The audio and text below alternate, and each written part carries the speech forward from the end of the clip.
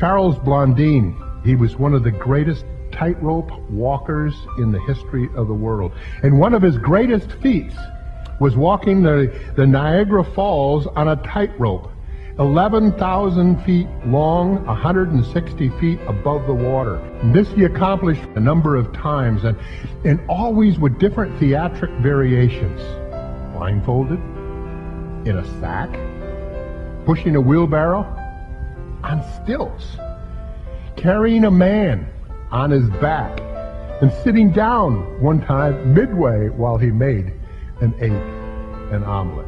And one day after he had pushed a wheelbarrow across the Niagara Falls and come back on that tightrope, he asked a question.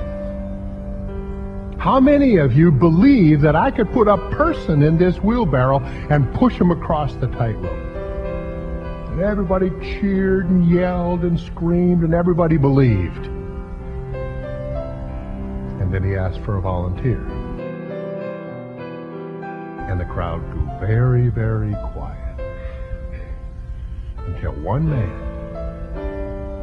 stepped out of the crowd and got in the wheelbarrow. There's a difference between the crowd and the man in the wheelbarrow in regards to God. Where are you? In the crowd?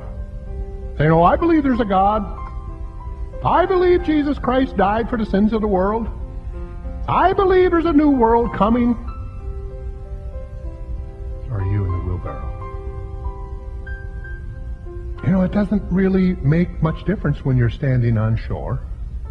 It makes a lot of difference halfway across the tightrope. And in our everyday experiences, in our life, in our choices, in our waking up, going through our days, and going back to bed, we can play it safe. We can stay in the boat.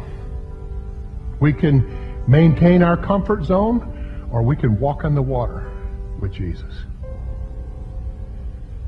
But if you want to walk on the water, you've got to get out of the boat. What do you think about? What are you connected to? What's driving you? What's motivating you? What makes you make the choices you make? Who is most important in your life?